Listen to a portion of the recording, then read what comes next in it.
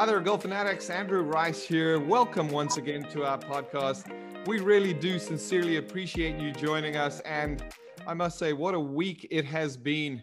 The PGA Championship, a win for the ages from Phil Mickelson. Adam and I are going to be talking about that.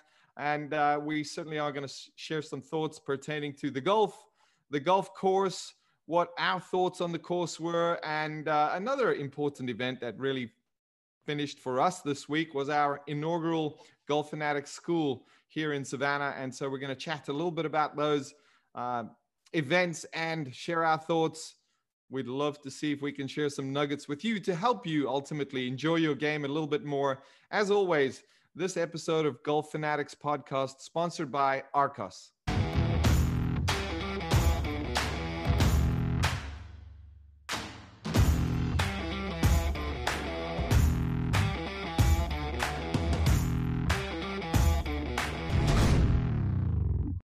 As you can see, my good friend, longtime friend, Adam Bazalgette is joining us today. Adam, thanks so much for your time. We appreciate you sharing with us here on the podcast. And Adam, I wanted to get some thoughts from you about that magnificent golf event yesterday, exactly what the game needed. And I think it actually extended beyond golf, exactly what sports needed. It was great to see. What did you think? I agree 100%. I don't think there's a figure in golf and probably few in sports currently that are more generally popular and well-liked than Phil Mickelson. I think, as you rightly say, that combines that sense of the underdog. Hard to believe he's an underdog now, but someone, doing something at a stage in their career that just gives everybody hope. So I think across the board, he's the best of fans. I mean, he really is. Nobody better, let's say that. So I just think it was a feel-good story for all of sports, exactly as you say, and maybe even beyond that a little bit. It really was. Think about this 72 hours ago. If we'd have said, yeah, I'm going to pick Phil Mickelson, I think most people would have laughed us off the screen. Yeah. Well, he was ranked 113th in the world, I think, going into this week. And the US Open, as you probably know, recently granted him a special exemption to play in it in Torrey Pines because he's no longer eligible, which is hard to believe. I mean, he's no longer qualified. So he was He had set himself up for sectional qualifying right after Nicklaus's tournament, and they gave him the exemption, but it just shows where his career was. He won, he's great. He makes a lot of money off the course, and he won 2 senior tour events, but really pretty difficult to imagine that. I got a note here. Nicklaus at age 58 contended strongly in the 1998 Masters at O'Meara won, I think. But he was close, 2-3 shots off. Tom Watson, obviously legendary. At that point, Fred Couples led at Augusta after 2 rounds at age 52. But this is the oldest ever to win a major, and pretty impressive. Adam, it brings to mind a nugget that I try to share with all my students. And I tell them the golf ball doesn't know who you are. It doesn't know you're not a tour player. It doesn't know if you're a man or a woman or what your intent is with the golf ball. And it doesn't know that you're an aging Phil Mickelson who hasn't done anything in a long, long time. And it's incredible where there's a will, there's a way. And Phil really has persisted. He's actually, in the last 4 years, he's gained clubhead speed each of the last 4 years on the PGA Tour. And that is, that tee shot, I don't know if you remember that tee shot on the par 5 yesterday. Brooks birdies 15, yes, and gets down and absolutely stripes one down there, 361, and Phil puts it past him.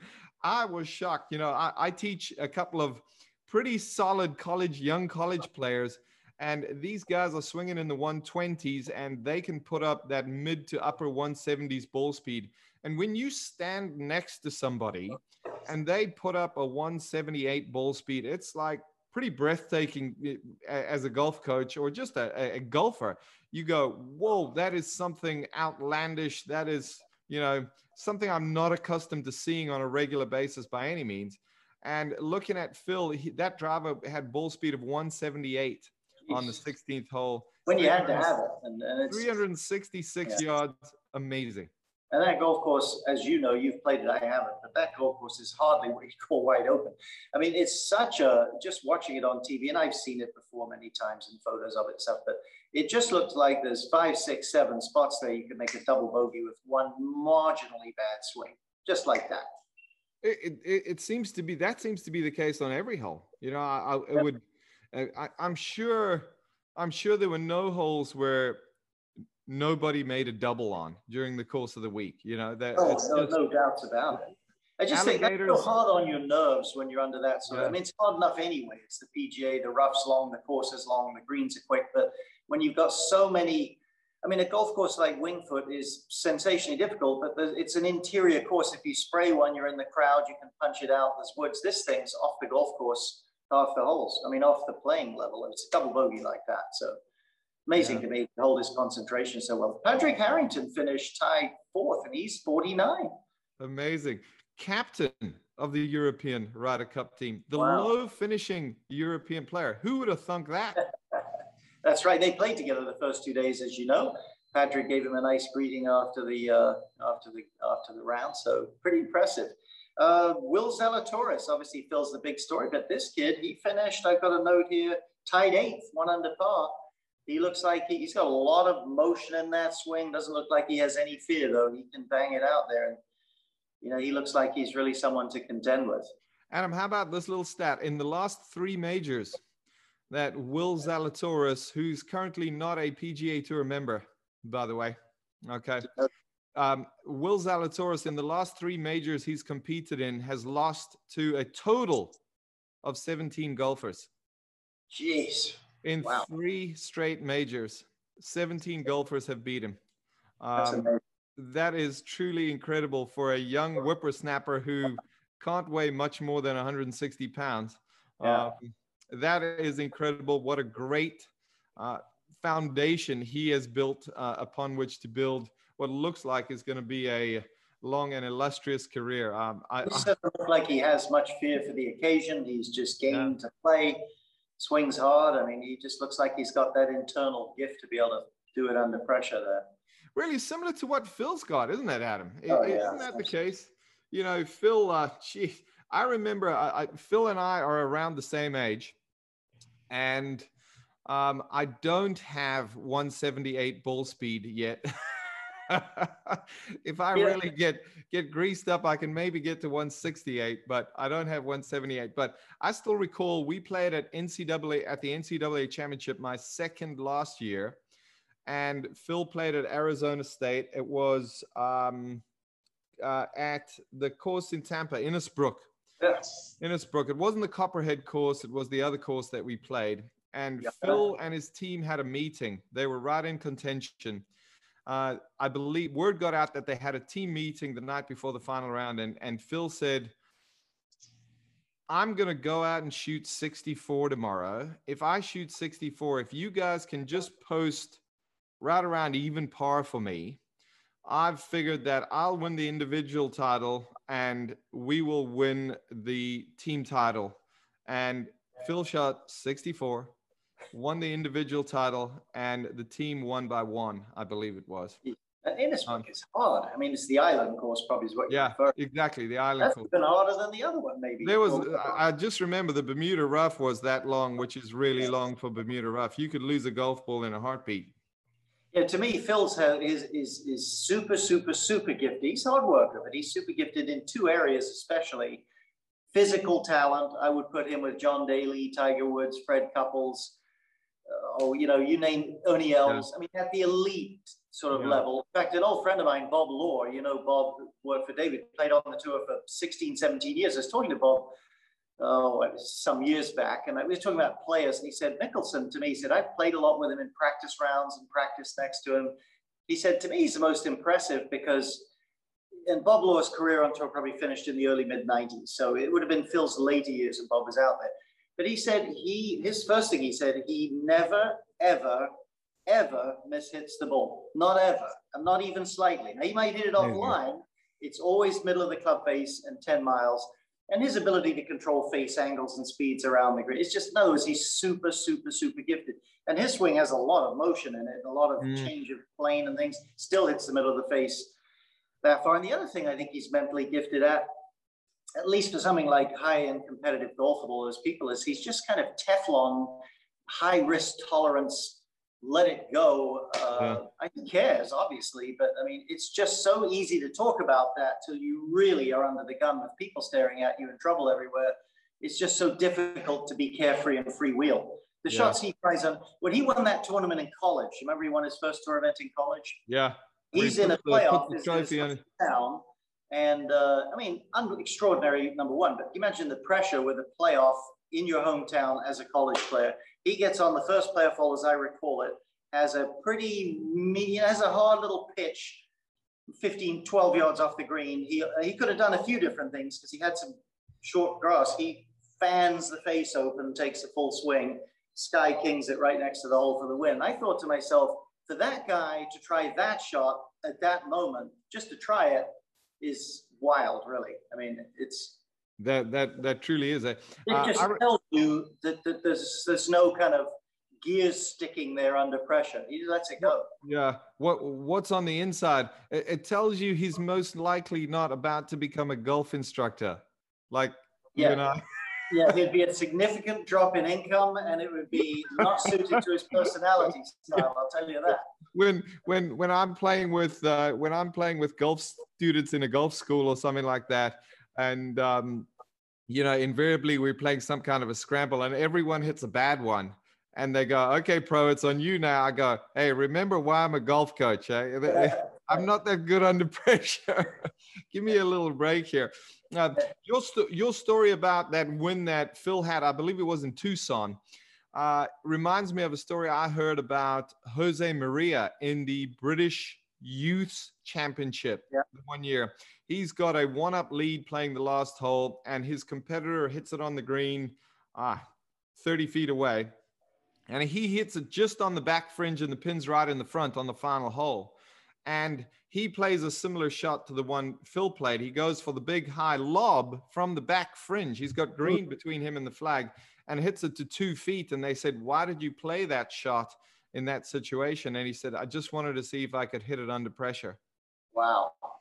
And not me. I'd have been putting it. Yeah. And probably not to 2 feet either. Yeah. I'm with you. But some players just have that ability to rise to the occasion, to almost like Jack. The sense I get with Jack, and I certainly saw this with Phil, is they seem to get calmer as the stakes get bigger, and that's not something. Relish the thing, They sort of relish the moment of it, and they kind of have a. I mean, obviously they're uptight a little bit. Any human being would, but there's a kind of a zest for it. They thrive off it a little bit. They live for it. It's just difficult to do. I mean, it's difficult. Yeah. If you don't have it, good luck doing it. Good. You can try, but it's most. You will be fighting nature a little bit when you do that. You just will be.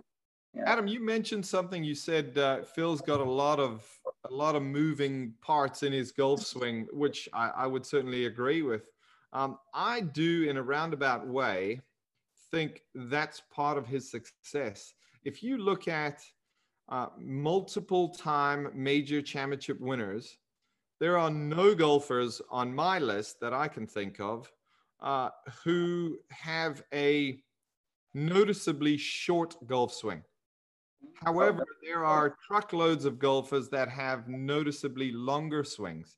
And, I think that for a long time in golf instruction, the idea was parallel to the ground and shorter, tighter, neater, compact, precision golf, so to speak. And,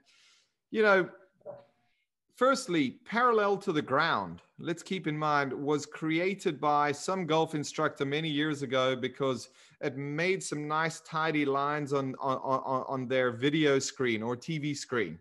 And so does the golf ball care about parallel to the ground?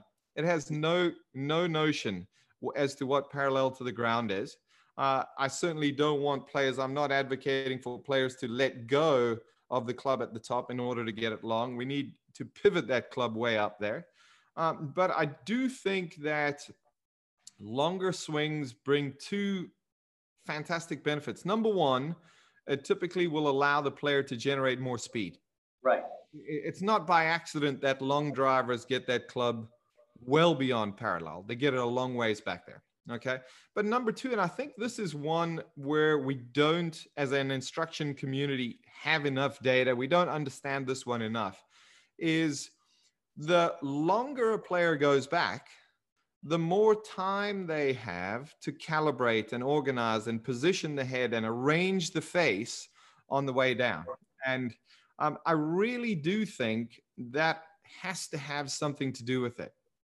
Yeah, probably. I mean, I would think so. And also, if you're going to win a whole stash of majors, you've got to have a lengthy career. It's pretty difficult to do it all in 3 or 4 years. So yeah, certainly as you get to be in your mid-30s, early 40s, Vijay Singh, great in his 40s, if you don't have some motion, it's hard at that age to create the kind of speed you might need. So, you know, it'd be one thing at possibly at age 26 to have a shorter swing and create the speed, but pretty hard at that age. Yeah, I think you're right. The rhythm, the flow, you know, are pretty darn important things there with that thing. It's interesting to know Seve was long. Ernie Els had a lot of movement. Tom Watson, you know, when Tom Watson was playing well, Tom Watson was a lot longer than he is now. And I think that, you know, you look at how much Tom Watson bent and moved his body around in the 70s, yeah. You know, the duel in the sun comes to mind.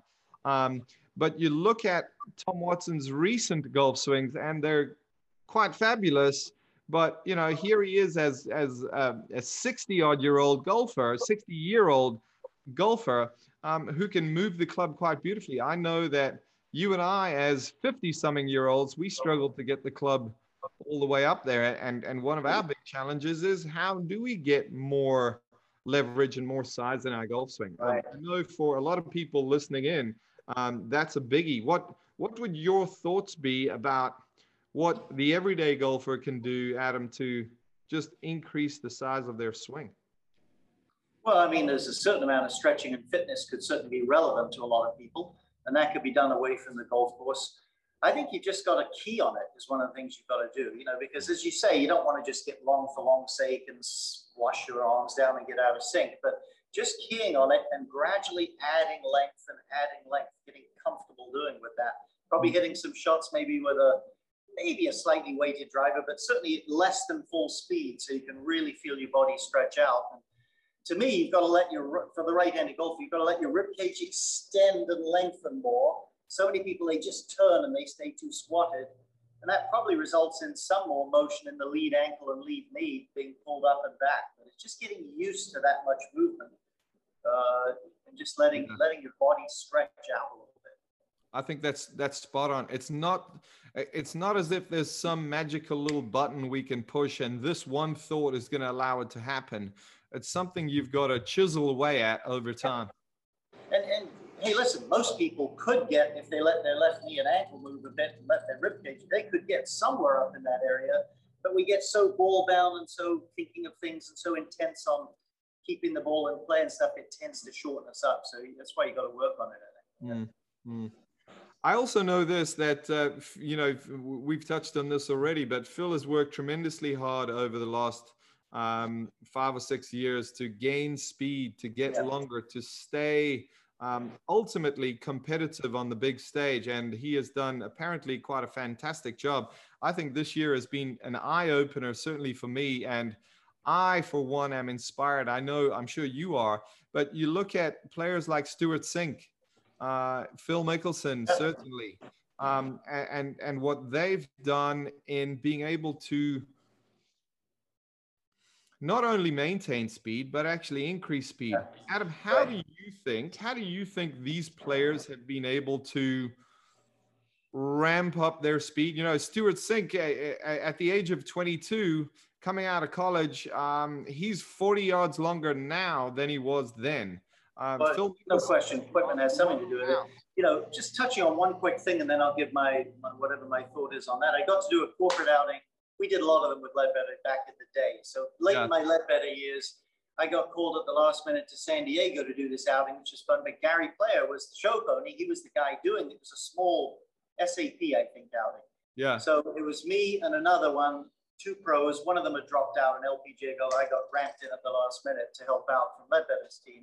Of course, got to be around Gary Player for a day and a half, and actually got to play a couple of holes with him. And watch him. He had this big weighted driver, and of course at this age, this time he's probably late 60s, early 70s.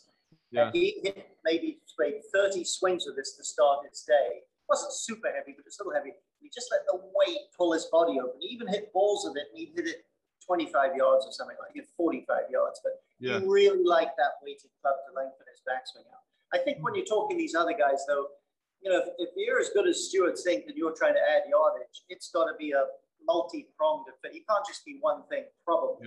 It's got to be working on your swing, working on your fitness, and getting the equipment you're using dialed in. So I think today, with the advantage of launch, and you don't have to be on tour to have a good fitting from a TrackMan with a ball fitting and club fitting. Today, if you work out with all the Titleist TPI people, there are people accessible to amateur golfers at reasonable rates to get their driver really well fit and to help physically. You don't have to do it 12 hours a day, but if you don't touch a little on each of them, the fitness, the equipment, and the technique, you're probably not going to gain that much as you get older. You got to work it a little bit. For sure. And that's part of what we strive to provide here at Golf Fanatics is we've got Mike Carroll working to help everyone get their body moving, get their body stronger. We've got Ian Fraser to give us some ideas pertaining to club fitting. And then we've got the four of us sharing insight as to what techniques, how can we practice to get longer? The information is there. If you want to get longer, you've got to go out and get it. But the key, and I think the big difference that we have available to us today versus 20 years ago is information. We understand how to train. We understand that it is possible to go from swinging at 80 miles an hour to 90 miles an hour for just about everybody. Just about everybody. I see it all the time on my lesson tee. We've seen it this week, certainly with our Golf Fanatics school. We had a speed session that Erica ran, and it was incredible some of the gains that people were able to realize just working on speed. The information that we have is so much better nowadays versus what we didn't know 20 years ago. And it's about club delivery. It's about the body. It's about moving the body in a certain way. Certainly club fitting plays a role. But if you want to get longer, I'm telling you, Phil is testament to that. I would say this, I am testament to that over the last 4 months. I've gotten to the point where I can actually like smash a driver out there over 300 yards now. And that is amazing. It has really made golf so fun. And it's just a case of using the tools that we have available to us. We've got to get in there and do the work though. Absolutely. It's fun to, people sometimes think there's some sort of, you've got hitting it straight, you've got hitting it long, and they're just not connected. That isn't true, generally. I mean, I think the people that can hit it for whatever their physical capabilities are farther are proven to also relatively hit it straighter, at least relative to convergence from target line, because it takes skill to create club head speed. It takes good habits, good motion, good timing. You can't just create club head speed in a vacuum of bad technique. So they really work together to me. Yeah. Adam, what would your answer be if someone had said, "Hey, I've got a tee time at the Ocean Course this afternoon"? How likely would you be to be able to make it? What are your thoughts on the golf course? Oh boy, I'd love to play it. I mean, I certainly would. I know you've played it once. I think it looks like a walker's golf course. You said it'd be more fun to walk than ride because the carts have to stay so far off and play. It looks to me, don't play it where they played it from. You got 485-yard par fours, 235-yard par threes. How can anybody shoot 6 under for 72 holes in 20-mile-an-hour wind on that long a golf course? Staggering. But I'd say play it at a commensurate length for yourself and take maybe a couple extra golf balls out there. I don't foresee anyone under a 3 handicap not losing 3 to 5 holes. Would you? I mean, you played it. For sure. It's I walked off the 18th green and I said that is a 2-sleeve golf course if ever I've seen one. And it might be one of those 5-ball sleeves, 2 of those. Right. It's bonus pack 5-ball sleeves. For the average everyday golfer. I must say, I loved it as a major championship venue. I think the drone shots and the views from up above were so cool. The sand and the water and the... I want to be near the ocean, absolutely. It really was a stunning location, is a stunning location. However, I'm a big fan of golf course architecture, and I must say I do like Pete Dye. I just don't think that for the average everyday golfer, hey, we all want to be able to say, I've checked the ocean course box. I've been out there. I've donated my, however many golf balls, and I've had the experience.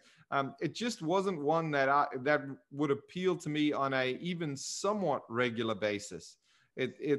I want to feel, and I know this from the golfers you and I work with, we all want to feel like we can achieve. We want to feel like when we stand on the first tee, it's like, I think I can do this. When I stand on the next tee, maybe I didn't get it done, but I think I can do this one.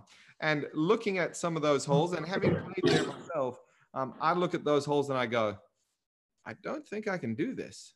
Or I need to get lucky to do this. All right. I'd have to pull the right lever, get the right combination to get to tackle this. Oh, yeah, it's tough.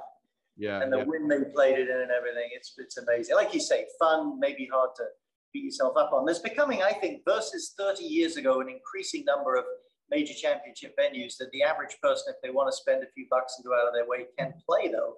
I think in the 60s, 70s, 80s, it was Wingfoot, it was Shinnecock, it was Olympic Club, it was Pebble Beach you could play. But now they've really introduced the one up in Wisconsin, the one in Washington State, Torrey Pines, this one, a lot more courses, Bethpage, exactly, a lot more courses into the rotation that you can play, which is kind of fun. I mean, because that's not, you can do in any other sport. You can't go to an NFL stadium and play football for fun with your friends. No way. True that. Yeah, it is an interesting golf course. It certainly is polarizing. In this type of a discussion, I find people either love it or they don't love it. And I think for PGA Tour players, fantastic. It's something they can handle for the most part. And as a major championship venue, you don't have to trick it up a tremendous amount. You might need to make it a little bit longer, but it's there, and you're going to have a top class major championship venue. I think for you and I and the golfers we teach, not so exciting. Nice to go and see it once or twice maybe, and then go and play something where you feel like you can get the job done. Well, that Louis Oosthuizen has great action, doesn't he? Does he look like that? Looks like a fun way to play golf with his swing. It looks easy, doesn't it? Oh, it's just like falling off a log. It's just out she goes. It's impressive. He's not a very big guy either, I don't think, right? 5'10". He's not a big guy. He's not a big guy. My size, maybe. That's impressive. Yeah.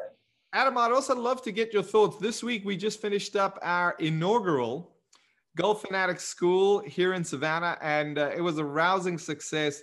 Great fun. We had 24 golfers. We had yourself, Jeff, Erica, me, and a great group of assistants helping us out. We had 24 golfers and 8 coaches, and it was just really good fun. Weather was perfect. Thoughts? What were your thoughts on the event? I think the word fun really comes in, not just for them, but for us.